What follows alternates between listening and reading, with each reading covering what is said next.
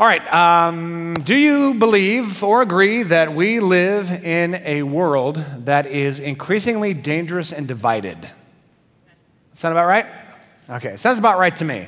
There's all kinds of conflicts in this world, all kinds of disagreements, all kinds of war and pain involved with the divisions in our world. There's, of course, the ongoing crisis of the civil war in Syria. It has taken upwards of 500,000 lives and millions of refugees as a result. There's a battle against ISIS, both in Syria and in Iraq. North Korean saber-rattling nuclear tests, missile tests are making all of Asia very, very nervous, of course, with the latest assassination as well, and making the whole world nervous. China is not being a good neighbor to their friends on the Asian continent and creating all kinds of havoc internationally, particularly with trade waters. Russia seems to be posturing for a resurgence of the Soviet Union. Sunni and Shia are in constant conflict throughout the Middle East. There's a civil war in Yemen that has now caused at least 3 million refugees. The Kurds and the Turks continue to battle it out. There's an advance of radical Islam throughout the world, but particularly in northern Africa. There's an ongoing struggle to free Afghanistan from the Taliban. It is now America's longest war. There is drug violence that continues to take place all throughout South America with drug cartels, and the scourge of drug addiction, particularly with opioids and heroin, is taking lives by the hundreds of thousands, particularly among young people. So yeah, we live in a world that seems to be increasingly dangerous and divided. And I think the same is true in the United States, particularly with divisions, and particularly with political divisions. The level of political discourse and the divisions that are taking place in America is unprecedented, at least in my lifetime. And I haven't been alive very long, but I've done some research on this, and it seems to be that America has not been this politically divided in 150 years. It is radical what is happening. In fact, so much so that America is now being called the divided states of America. You might have heard that before. There's a PBS special on Frontline. It's a 4-part series on the divided states of America. And I'm going to show you the trailer of that. It's a promotional trailer. Now, I want us to behave. I can always count on this audience. If there's somebody there you like, don't cheer. If there's somebody there you dislike, don't boo. Just watch it and keep your hands under your thighs and all right, let's take a look. Donald Trump will be the 45th president of the United States. I pledge that I will be president for all Americans. A new president and a deeply divided country. The Donald Trump presidency is going to be anathema to at least part of the population and greatly welcomed by another part, and those two Americas have been at war with one another, and they're likely to continue to be so. From Frontline's award-winning political team, the inside story of how we got here. The Republicans told the members, just say no. They thought they could ram this right through, and to heck with conservatives. Through 2 terms of a Democratic president. They had decided we don't need to work with Republicans because we have supermajorities on the Hill. And the Civil War within the Republican Party. I had members who thought sitting down with the president was a big mistake. The searing events that drove the country further apart. The contradiction of this happening in the midst of a black presidency sharpened the irony and intensified the pain. One of my few regrets is my inability to reduce the polarization in our politics. One of his biggest disappointments was not being able to bridge that party divide, that toxicity in this town. And the voters' new choice for change. Donald Trump is the representation of the anti-Obama. He was speaking straight to tens of millions of Americans who think that they've been betrayed, not anger, betrayal by Washington. A Frontline special series, 4 hours over 2 nights, beginning January 17th. All right, so we live in a divided world, an increasingly divided country, and we also have a divided faith. We are part of the Christian movement. And the Christian movement has been dividing and increasing in our division for many, many centuries. And so I want to give you a little bit of a quiz here. How many denominations do you think exist, Christian denominations, do you think exist in this world? Just take a guess. Just whisper to your neighbor. I think there are denominations. 34,000 Christian denominations. Now on the side screen here is just a few of the denominations in America and sort of the genesis of those, and they all have various splits, and they continue to split. Denominations continue to split. And they split over all kinds of things, but particularly the conservative and liberal wings of the Christian movement. The conservative Christian movement wants to see the Word of God taught in the proclamational gospel. In other words, this is the truth you need to know and believe so that you can be saved. The liberal side of Christianity wants the heart of Christ and the ministry of Christ to be unleashed on the earth to care for the poor and to heal injustice and to show mercy for all people. There is an increasing divide even in conservative Christianity. There are conservative Christians who are pro-Trump and conservative Christians who are against Trump. And that divide is continuing as well.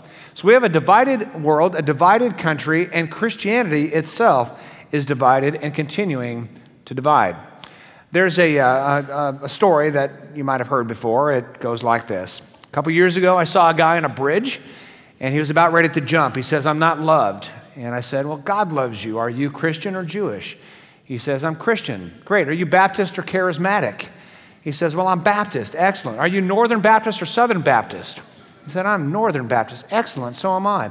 "Are you Northern Baptist conservative or Northern Baptist liberal?" "Northern Baptist conservative." "Great. Are you Northern Baptist conservative Great Lakes or Eastern?" "Well, Eastern." "Awesome. Are you Northern Baptist conservative Great Lakes Region Council 1879 or 1912? He says 1912, so I pushed him off the bridge. That's a pretty familiar story. It's actually ranked the 44th funniest joke ever authored by an American. I don't know who counts all that stuff, but it's funny because it's true. It's funny because it's true. Here you have our Lord and our Savior, Jesus Christ, who came to bring unity in the world. He came to bring unity between God and man. He came to bring unity with one another. He gave his life to forgive sins so that we can be united with God. He gave his life to forgive sins so that there could be love that emerges between one another towards the goal of perfect unity. So if we are following that Jesus Christ, why is it that we as Christians are so divided? We look at Revelation 7. Revelation 7 paints a great picture of the beautiful life and really the eternal life that we're all headed towards. It says this, "In this great vision before the Apostle John, there before me was a great multitude that no one could count, from every nation, tribe, people, and language, standing before the throne and in front of the Lamb. And they cried out in a loud voice, 'Salvation belongs to our God who sits on the throne.'" That is where all of human history is headed. This is the vision of Revelation, that all of human history is headed towards the destination where God and mankind are perfectly united by God's forgiving grace in Christ. Where mankind, all tribes, all tongues, all nations are together in unity in Jesus Christ. That's where human history is headed. Now, you can argue that we've taken a little step back over these last couple of decades, perhaps, where the world seems to be getting a little more divided. America seems to be getting a little more divided. The church, the Christian church, is getting a little more divided. We've taken some steps back. But I believe Revelation 7 will be our future reality, and the love of Christ and the mercy of Christ will prevail, and all divisions on the earth between God and men will be done away with, and all divisions on the earth between humankind will be eradicated when love and mercy replace all hate, all division, and all favoritism. This is why the pinnacle of the gospel experience to me is absolute unity. In Galatians chapter 3, verse 26, the Apostle Paul says this, "You are all sons of God through faith in Christ Jesus. For all of you who are baptized or identified into Christ have clothed yourself with Christ. There is therefore neither Jew nor Greek, slave nor free, male nor female. You are all one in Jesus Christ." Now, the Apostle Paul here is taking the worst of the divisions. Jews and Greeks hated each other. I mean, they were racist, fiercely racist, calling each other dogs. They couldn't even look at each other. But in Christ, they're one. In Christ, they're together. In Christ, there is love. The slave and the free were absolutely separated. There were the oppressors and those who were oppressed. They had nothing to do with each other. But in Christ, they're brothers and sisters. Male and female, one in Christ. So women aren't over there and guys over here, and men have privileges and women don't. In Christ, all are one. This is the pinnacle of the gospel experience, is unity. Unity with God and unity with one another. So here we are in James chapter 2, and James makes it very clear that unity is the beautiful life that James calls us to. So he says this, "My brothers, as believers in our glorious Lord Jesus Christ, don't show favoritism." James doesn't mess around, right? He speaks in plain language, direct language. Don't show favoritism. Now, he begins with two words to kind of, butter us up. It's as though somebody said, hey, we're friends, right? You ever had somebody do that? No, we're friends, right? What does that mean? It means you're going to get walloped. That's what it means. James does the same thing right here. He says, hey, brothers and believers, right? We're brothers and believers. We're all in this together, right? We believe in Jesus Christ, and then he just socks them. And I'm going to tell you right here today for the next 15 minutes, we're all going to get it. We're going to get it pretty good. James lays this on thick. And I say that because it's going to get pretty tense in here on a couple of occasions. It's going to get real silent in here, and that's going to be okay. And if you have any problems with what I'm going to say, first of all, it's God's Spirit through James. I'm just the messenger. And if you have any problems with that, I want you to email jennifer.treadway@rancho.tv, and she'll take care of you. All right. So the command here is don't show favoritism. Don't show favoritism. Now, in order for us to have a very honest dialogue around this subject, we have to realize that every single one of us struggles with favoritism. Is that a fair statement? Every one of us struggles with favoritism. None of us is immune. Let me put it this way. Every single one of us is naturally bent towards favoring people who are like us or favoring people who we want to be like. That's human nature. We always gravitate towards the people that have our same experience, whether it's our same ethnicity, our same economy, our same profession. We want to be around people that have the same sort of comfort level of our story. We want to share stories. Now, part of that is good. Part of that has been at least necessary for survival. If you kind of analyze human clans and tribes, sometimes you got to cluster in order to save your family, right? That's sort of our ancient history. Now we're a little more refined. We don't need clans or tribes anymore. We are more civilized. You can put it that way if you'd like. Love more increases. And so this idea that we need a clan or a tribe for self-survival is not really the case anymore. So we might be better off in terms of our favoritism, but it's still there. It still lingers. Every one of us struggles at some point with favoritism. Whether intentionally or unintentionally, we struggle with it. I'm involved in two networks, pretty substantial networks of ministers who are leading churches and another network of leaders of nonprofits. And we get together a couple of times a year, and it's a very intentionally diverse community. And so there are men and women there fairly equally represented. There are people from every ethnicity virtually in those rooms. We have our different ages, and so it's an intentionally diverse community. And I started to notice something about 7 years ago. When somebody was speaking, I wasn't looking at them. I was looking at how other people reacted to the people who were speaking. Because it is interesting. It's not very often you have an intentionally diverse community like that. And so what I noticed was pretty stark. When a Latino would start speaking, I noticed a lot of the Caucasians started looking at their phones. Oh, it's Latino speaking. What's happening on Facebook? Somebody text me lately, right? Now, they were kind and polite. What's happening there? No, arguments. They weren't being overtly disrespectful, but when the Latinos were speaking, especially with thicker accents, the Caucasians would start checking their devices. I thought, well, that's kind of interesting. And then I noticed the reverse to be true. When a Caucasian or a black member of our network was speaking, the Latinos would start getting their phones and, what's going on Facebook? Who's texting me? And then I noticed when somebody spoke that I didn't quite connect with, I started reaching for my phone. What's going on? It's all of us have that tendency to respect the people who are like us and share our story. Because if somebody who is Caucasian in a suburban environment starts talking about churches, I'm going to listen to that person because I can relate to their story, right? If somebody's outside that circle, I just have trouble connecting. And when I have trouble connecting, I get distracted. So we have to intentionally battle favoritism that's within all of us and intentionally battle to treat every single person in front of us with respect, to listen to them, to befriend them, to hear their heart, to engage in their story, to participate in their story. It takes a lot. It takes a lot. But that's the journey we're all involved in. Because we naturally favor our same race. We naturally favor our same economy, nationality, religion, political affiliation, professional status. We all do it. We like that sense of comfort and camaraderie. But the very clear command here in James is to not show favoritism. It's not a beautiful life to just hang around your own. The beautiful life is more diverse. It's more mosaic. The beautiful life intentionally chooses not to show favoritism, but to give equal respect to all. What James was noticing in the early church here, this is first century church, what James was noticing was that the culture of the Roman Empire, what he calls a worldly culture, the culture of the Roman Empire was starting to filter into the church. It was starting to filter into the church. And so James writes this. He says, suppose a man comes into your meeting, comes into your church wearing a gold ring and fine clothes. And by the way, that's a very Roman thing to do. Romans were very clear in which social strata they were in, and they dressed accordingly, and they adorned themselves according to their social strata. And so this is happening right in church. People coming in, showing off their wealth with jewelry and fine clothes, and then a poor man comes in with shabby clothes. If you show special attention to the man who's wearing the fine clothes and say, here's a good seat for you, but say to the poor man, you stand there or sit on the floor by your feet, have you not discriminated among yourselves and become judges with evil thoughts?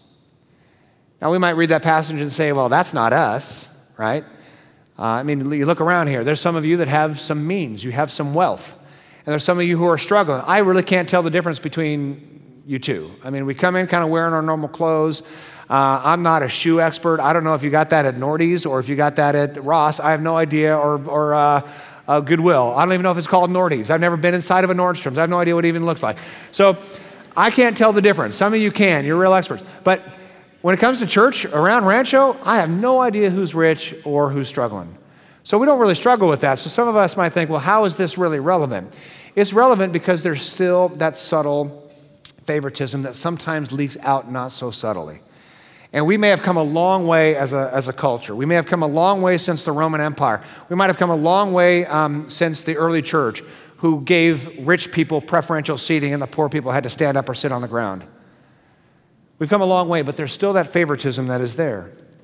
Now, in the Roman culture, which was the predominant culture of the time in the first century, they had very specific lines of who was respected and what privileges they achieved in public life and in religious life.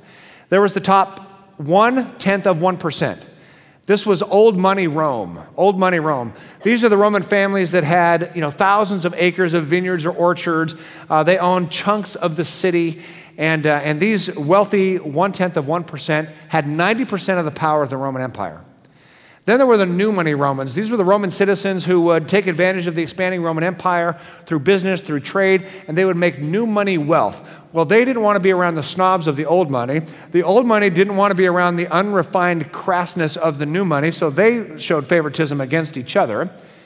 And then there was the 90%. And the 90% of the Roman Empire lived in poverty, pretty well static, no hope of ever escaping. This was the Roman Empire. James saw this coming into the church, and he didn't want that to happen. First century Roman poet Juvenal said this about the Roman Empire. He said, "Let money carry the day. No God is held in such high reverence among us as wealth, even though you, evil money, have no temple of your own as yet."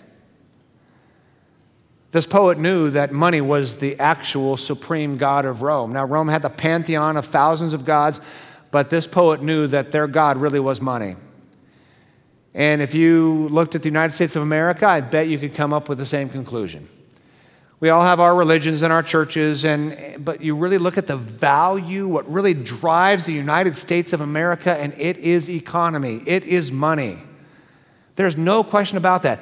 And so as James saw this value of money and greed and favoritism pour into the early church, we still have to be aware of that reality taking place right under our noses. It may not look the same with seating charts based on wealth, but it absolutely exists. We've got to battle that. So how do we battle it? How do we battle favoritism? Well, a couple of things real quick. First, I think we have to understand that God has a very, very special place in his heart for the poor. God has a very special place in his heart for the poor. God actually esteems the poor. You can make a biblical argument, esteems the poor above the rich. It's harder for a rich man to enter the kingdom of heaven than for a camel to what? Walk through the eye of a needle. There's a very special place in God's heart for the poor. In discussing favoritism and least and greater, Jesus said what? The greatest shall be least, and the least shall be what? Greatest in the kingdom of heaven. Jesus had a heart for the poor, a very special place in his heart for the poor. James 2 puts it this way. Listen, my dear brothers, has not God chosen those who are poor in the eyes of the world to be rich in faith and to inherit the kingdom he promised to those who love him? But you have insulted the poor. It's unthinkable to insult the very people God esteems as a very special place in his heart. Now, I know a lot of us are middle class. I mean, this is Temecula, Marietta Valley, right? We are predominantly middle class. There's a lot of people who struggle for sure. A lot of people who struggle who come to church here. There's a lot of you who are wealthy. But for many of us in the middle class, can we say with honesty that we look at people who are poor and say they are very special in the eyes of God?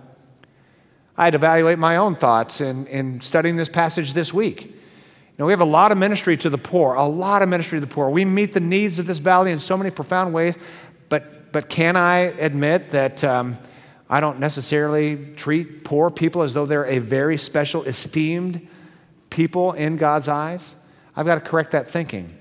People who struggle economically are very, very special to God. You might recall the Sermon on the Mount in Luke 6. Jesus said this. He said, "Blessed are you who are poor, for yours is the kingdom of God. Blessed are you who hunger now, for you will be satisfied."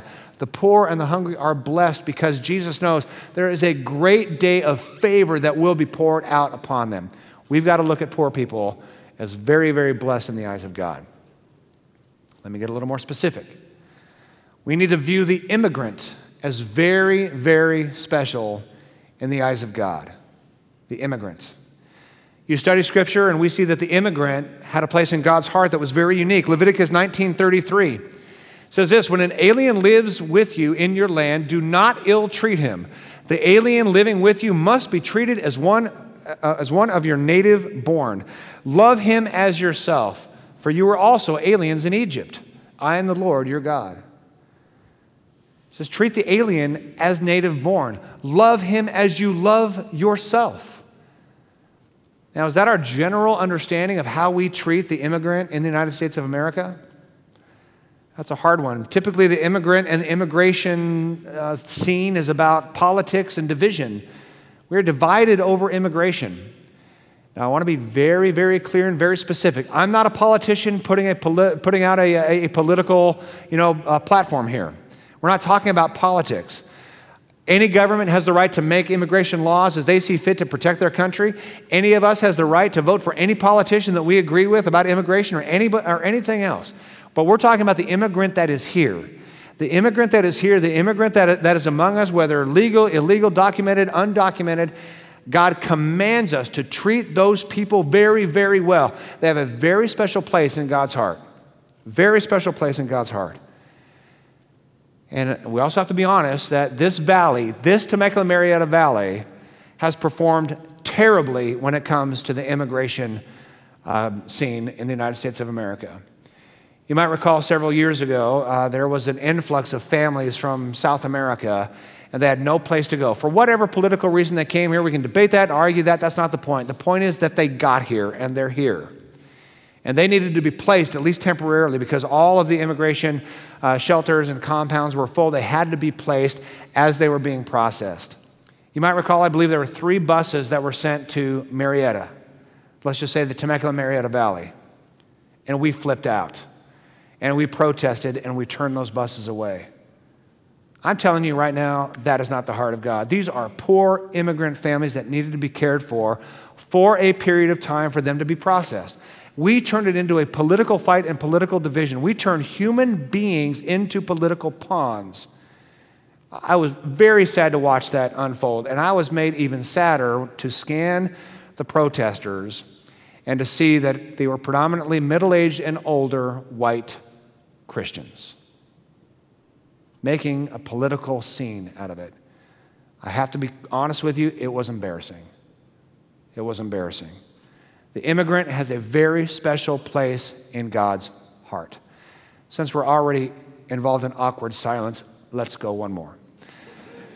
The refugee has a very special place in God's heart. The refugee has a very special place in God's heart. Another quiz. Who is the most famous refugee to ever have lived? Some of you got it right. You're whispering it. Jesus Christ, the most famous refugee to ever live. Now, I might be late to the party. That light bulb just went on in my head last week. I might be totally late to this party. But I'm prepping this, and I thought, Jesus was a refugee. Absolutely. You might recall the story in Matthew chapter 2. King Herod got word that a new king had been born, so Herod made a political decree that all male children 2 years old and under were to be slaughtered by the sword. You recall that story? Very tragic, very famous story. The mother of Jesus and Joseph were called to escape this political torment and flee to which country? Egypt. Egypt welcomed in Jesus Christ and his parents as refugees. They held them, they took care of them until the danger was over, and this was years, and then they moved back in safety. If it wasn't for Egypt compassionately taking in refugees from a psychopath as a dictator, Jesus would have been cut in half by Herod's sword.